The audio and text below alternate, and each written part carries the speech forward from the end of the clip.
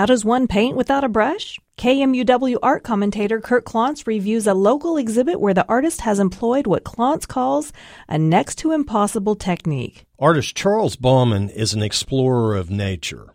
Staying outward bound in all climes and places provided the fuel that powered his latest body of work he calls Splatterscapes. In these paintings, Bauman has used no brushes.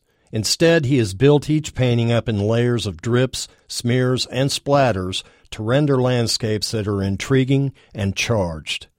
Aspen trees in fall, on fire with deep cadmium yellow and orange. Periwinkle and azure skies over ponds surrounded by a riot of larkspur and Indian paintbrush. Eggplant and lavender mountains fronted by autumn trees and fields of round hay bales.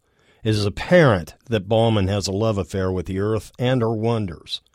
To control a drip or a splatter of paint is next to impossible, and yet Bauman does just this with amazing results. With color magnified and spirit to last, these paintings are heartfelt, warm, and extremely playful. They take me back to earlier adventures in New Mexico, Colorado, and Utah. I think they have the power to transport you as well. Splatterscapes by Charles Bauman, on view at the Riney Arts Gallery at Friends University through September 28th. For KMUW, I'm Kurt Klontz.